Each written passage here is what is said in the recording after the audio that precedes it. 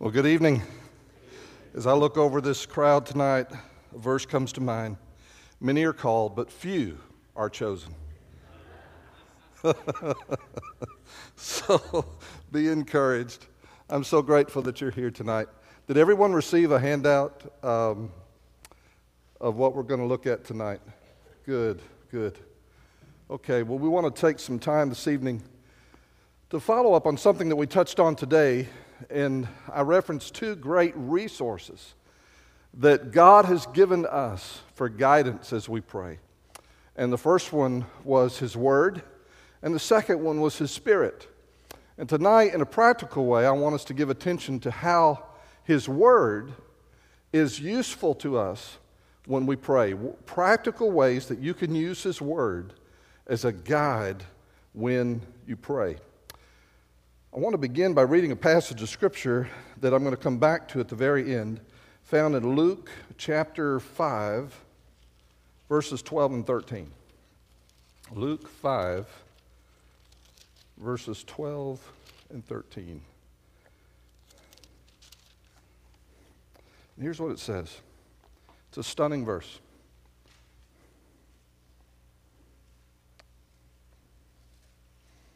Luke 5, verse 12. And it happened when he was in a certain city that, behold, a man who was full of leprosy saw Jesus. And he fell on his face and implored him, saying, Lord, if you are willing, you can make me clean.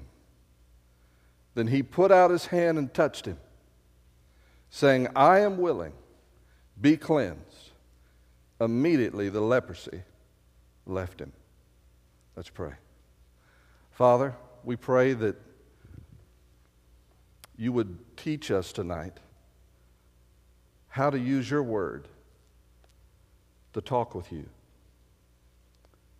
For that person who wrestles in their prayer life with knowing what to say, who wrestles with concentration and wanting to keep their mind focused on you and what is on your heart, keeping their mind from wandering and at the same time laying hold of those things that you're wanting to do through our prayer life. Father, for that person, I pray that he or she would be encouraged. We invite you here as our teacher. In Jesus' name we ask it. Amen. Well, on your handout, I have described, and you don't have to fill in the blanks tonight, so you get a break from that. But I've described several methods for praying using God's Word. But before we get into this, I want to read something to you.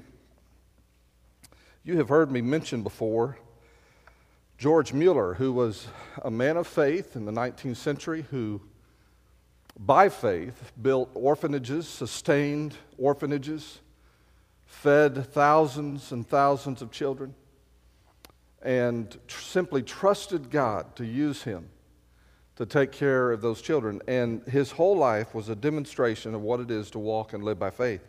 There's a point in his autobiography where he talks about this very subject that we're looking at tonight, which is how to use the Scripture when we pray. And it's in the autobiography of George Mueller. And I just want to read some sections of it. And if you'll bear with me, it will help us understand the importance of what we're doing. He describes years of trying to focus and concentrate when he prayed and being somewhat frustrated in that exercise. And here's what he says. I began therefore to meditate on the New Testament from the beginning early in the morning. The first thing I did after having asked in a few words the Lord's blessing upon His precious Word was to begin to meditate on the Word of God, searching as it were into every verse to get blessing out of it. Not for the sake of the public ministry of the Word, not for the sake of preaching on what I had meditated upon, but for the sake of obtaining food for my own soul. The result I have found to be almost invariably this, that after a few minutes, my soul has been led to confession, or to thanksgiving, or to intercession, or to supplication, so that I did not, as it were, give myself to prayer, but to meditation, yet it turned almost immediately, more or less, into prayer.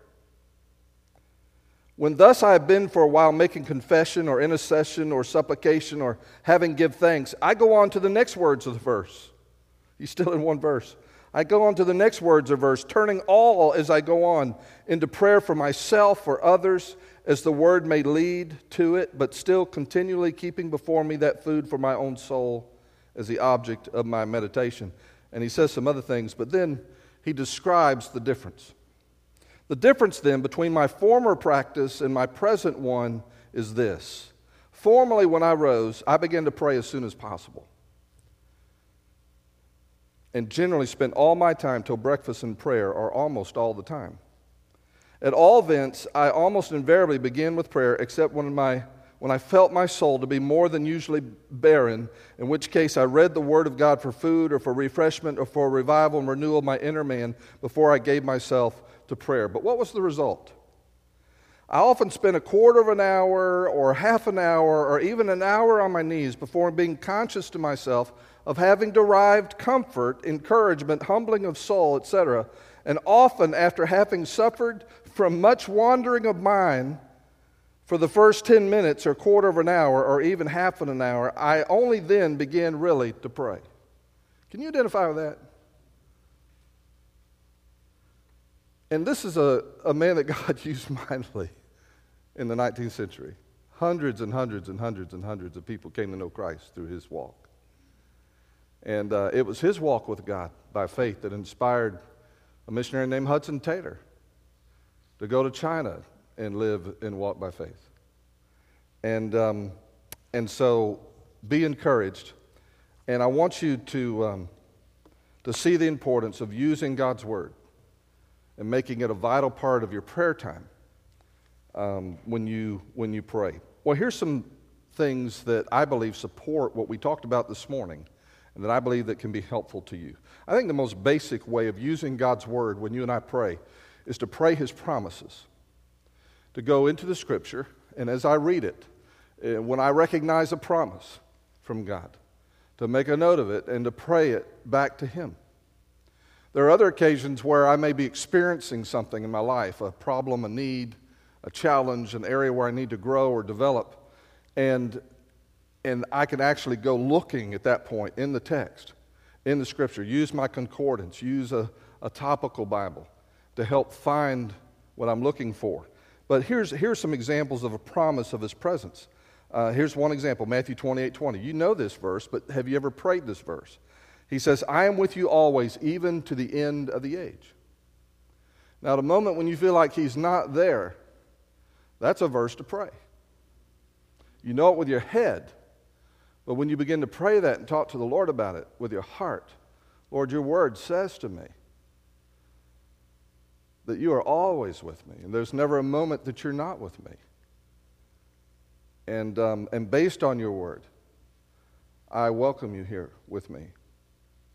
Another example is Zephaniah 3:17, one of my personal verses that I absolutely love. The Lord your God is with you. That's a statement of truth. It is a fact, and it is a promise. The Lord your God is with you. He is mighty to save. He will take great delight in you. He will quiet you with His love. He will rejoice over you with singing. These are all affirmations of how God approaches you. A promise of His forgiveness.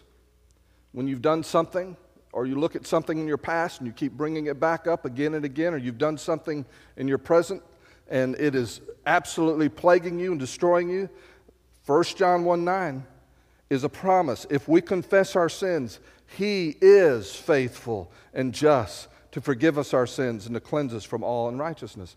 And I found that when I'm wrestling with something in my heart that my head knows is true, but my heart doesn't know it's true, I found that I need to go back to passages like that over and over and over again. Lord, I understand in your Word that if I agree with you about my sin, that you forgive me. And I usually pile on. There are usually other verses that I'll use. But I'll stay there until my heart is trusting Him, trusting His Word, that it is true. Promise opposing worry. Deuteronomy 33:27. The eternal God is your refuge, and underneath are the everlasting arms. You are not falling out of control, even though it may feel that way. A promise of guidance. Psalm 37, 4 and 5. Delight yourself in the Lord, and He will give you the desires of your heart. Commit your way to the Lord. Trust in Him, and He will do this. What a wonderful passage to pray when you need guidance. Lord, I want to delight in you, and just stopping right there and taking time to do just that. To delight in Him. Make Him the focus of your affection, of your pursuit, of what's really important to you. And praying through that passage for guidance. So, praying His promises, there are books that are compilations of the promises of God that you can find often in a Christian bookstore. You have resources often in your Bible, the very back of your Bible. If you need help locating the promises of God, come see, I think, any staff member. I think we can help you do that. Or your Sunday school teacher. Here's a second way to use the Scripture when you're praying. Use the Scripture to prompt and fill your prayer time. Use the Scripture to prompt and fill your prayer time. This is a way of taking any passage of Scripture and turning it into a prayer. And basically what you do is you take each major thought, each major statement, and you reflect on it, and then you pray about it. For example, Hebrews 4, verses 15 to 16. If I was praying through this and using it to pray, talk to the Lord, I would break it down the way I did here, into these four divisions. And I don't hate doing this, but it's a little artificial. Let me ask you to bow your heads for just a moment, okay? Lord, your word says we do not have a high priest who cannot sympathize with our weaknesses. And Father, that tells me that you are a high priest. Lord Jesus, that you make intercession for me always like a high priest. And whereas a man may not know me and who I am and what I have done, you know everything about me. And you were a man yourself. And you know what temptation is. And you understand the forces that come against me. And then, Lord, your word says, but was in all points tempted as we are, yet without sin. And Lord, I don't fully understand what it was like for you. But I think I've done something when I've endured temptation for a minute or two. But Lord, you endured it for a lifetime. And you never sinned. Lord, your word says, let us therefore come boldly to the throne of grace. And so, Father, myself and with these brothers and sisters, we do that. We come confidently, not because of anything in of ourselves, but because it is your grace and your favor and your direction that commands us to come, and that you would welcome us, and that you would receive us. And then, Lord, your word says that we may obtain mercy and find grace to help in time of need. Lord, the words mercy and help just stand out, that we can find mercy, that we can find grace at your throne. Mercy being something that you don't give me that I do deserve, but you withhold it. And you give me mercy instead. Grace, Father, is you giving me something that I don't deserve. And to find favor with you because of what you did for us on the cross is the great blessing of our lives.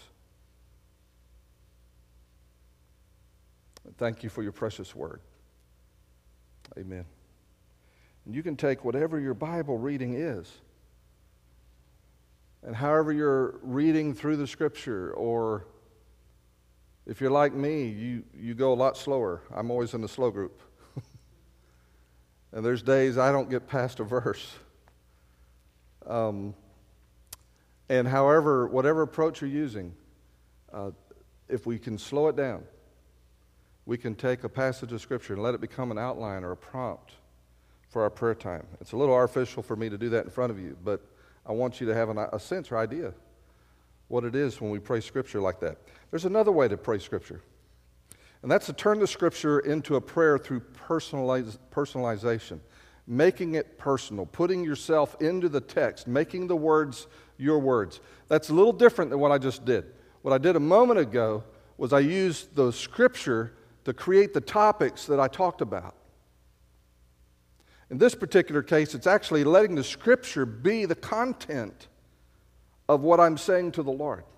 Let it fill the content and praying that Scripture directly to Him. For example, in 2 Timothy 1:8, it says, "Therefore do not be ashamed of the testimony of our Lord, nor of me his prisoner, but share with me in the sufferings for the gospel according to the power of God." Do not be ashamed of the testimony of our Lord, nor of me his prisoner, but share with me, he says to Timothy, in the sufferings for the gospel according to the power of God. So this is Paul addressing Timothy. How would you personalize something like that? Here's an example. May I not be ashamed to testify about you, Lord, but join with others in suffering for the gospel according to your power, God. And so the very words of the Scripture become the words of your prayer. There are other examples here. Romans 12:1 and 2. You can look up the original for yourself. But you can take a passage like that and make it your prayer. Because of all you have done for me, I present my body to you as a living sacrifice for this day. I want to be transformed by the renewing of my mind, affirming that your will for me is good and acceptable and perfect. Colossians 3, since I have been raised up with you, Lord Jesus, I will keep seeking the things above, where you are seated at the right hand of the Father.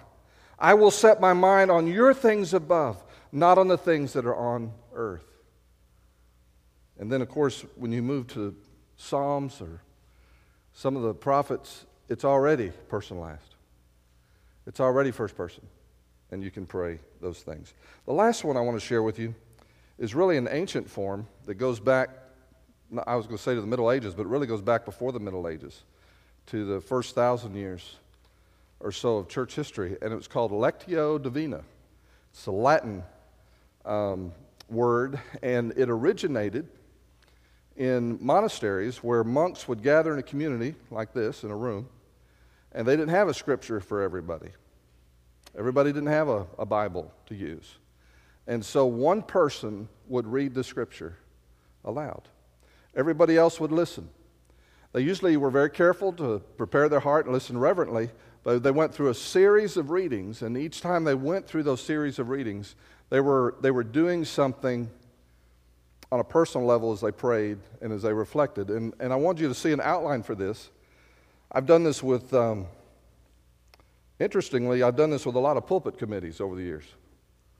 Not that we're talking to me, but that I was training, or if I was working with a committee that was doing an intentional interim ministry where they were trying to look at all the needs in the church and address those needs. Whenever we would meet, we would go through this kind of exercise first. They didn't know it was Lectio Divina, but that's what it was. There are 4 parts to it. You take a passage of Scripture, and you read it. That's the first thing. You take a few minutes to be still. You invite the Holy Spirit to be your guide, and you read it once, twice, 3 times, 4 times. Whatever's necessary to slow down and to be still and to really read the Scripture. Second thing, meditate. And the way meditation is used in Lectio Divina, it's a time to listen to what the Lord is highlighting. So if someone's reading a Scripture, this may happen to you on Sunday mornings. It may happen in a Sunday school class. This happens to you. The pastor reads a Scripture, and he goes on and preaches his sermon. But something in the Scripture caught your attention. And suddenly you're thinking about that phrase or that verse and not his sermon. And that's okay.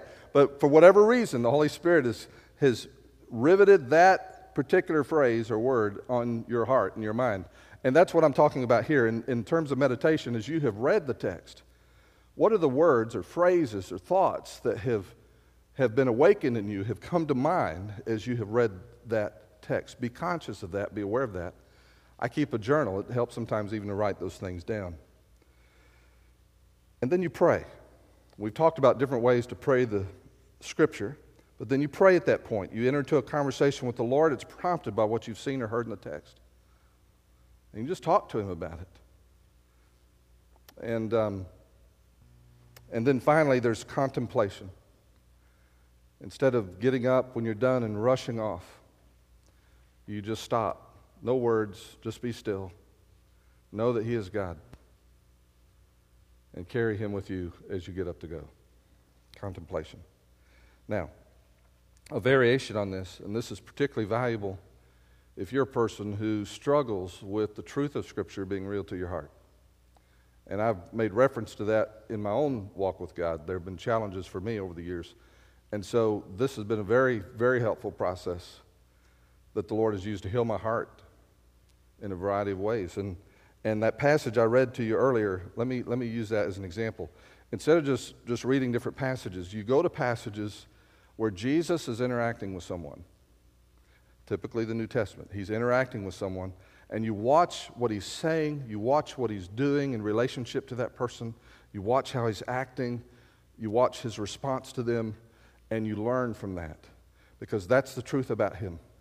And that's the truth about how he relates to you and how he relates to me. And so it's a form of meditation. It's a spin on this Lectio Divina that I was sharing with you. Let's go back to the verses I read at the very beginning. And I'm going to kind of close with this. Look again, Luke 5, verse 12.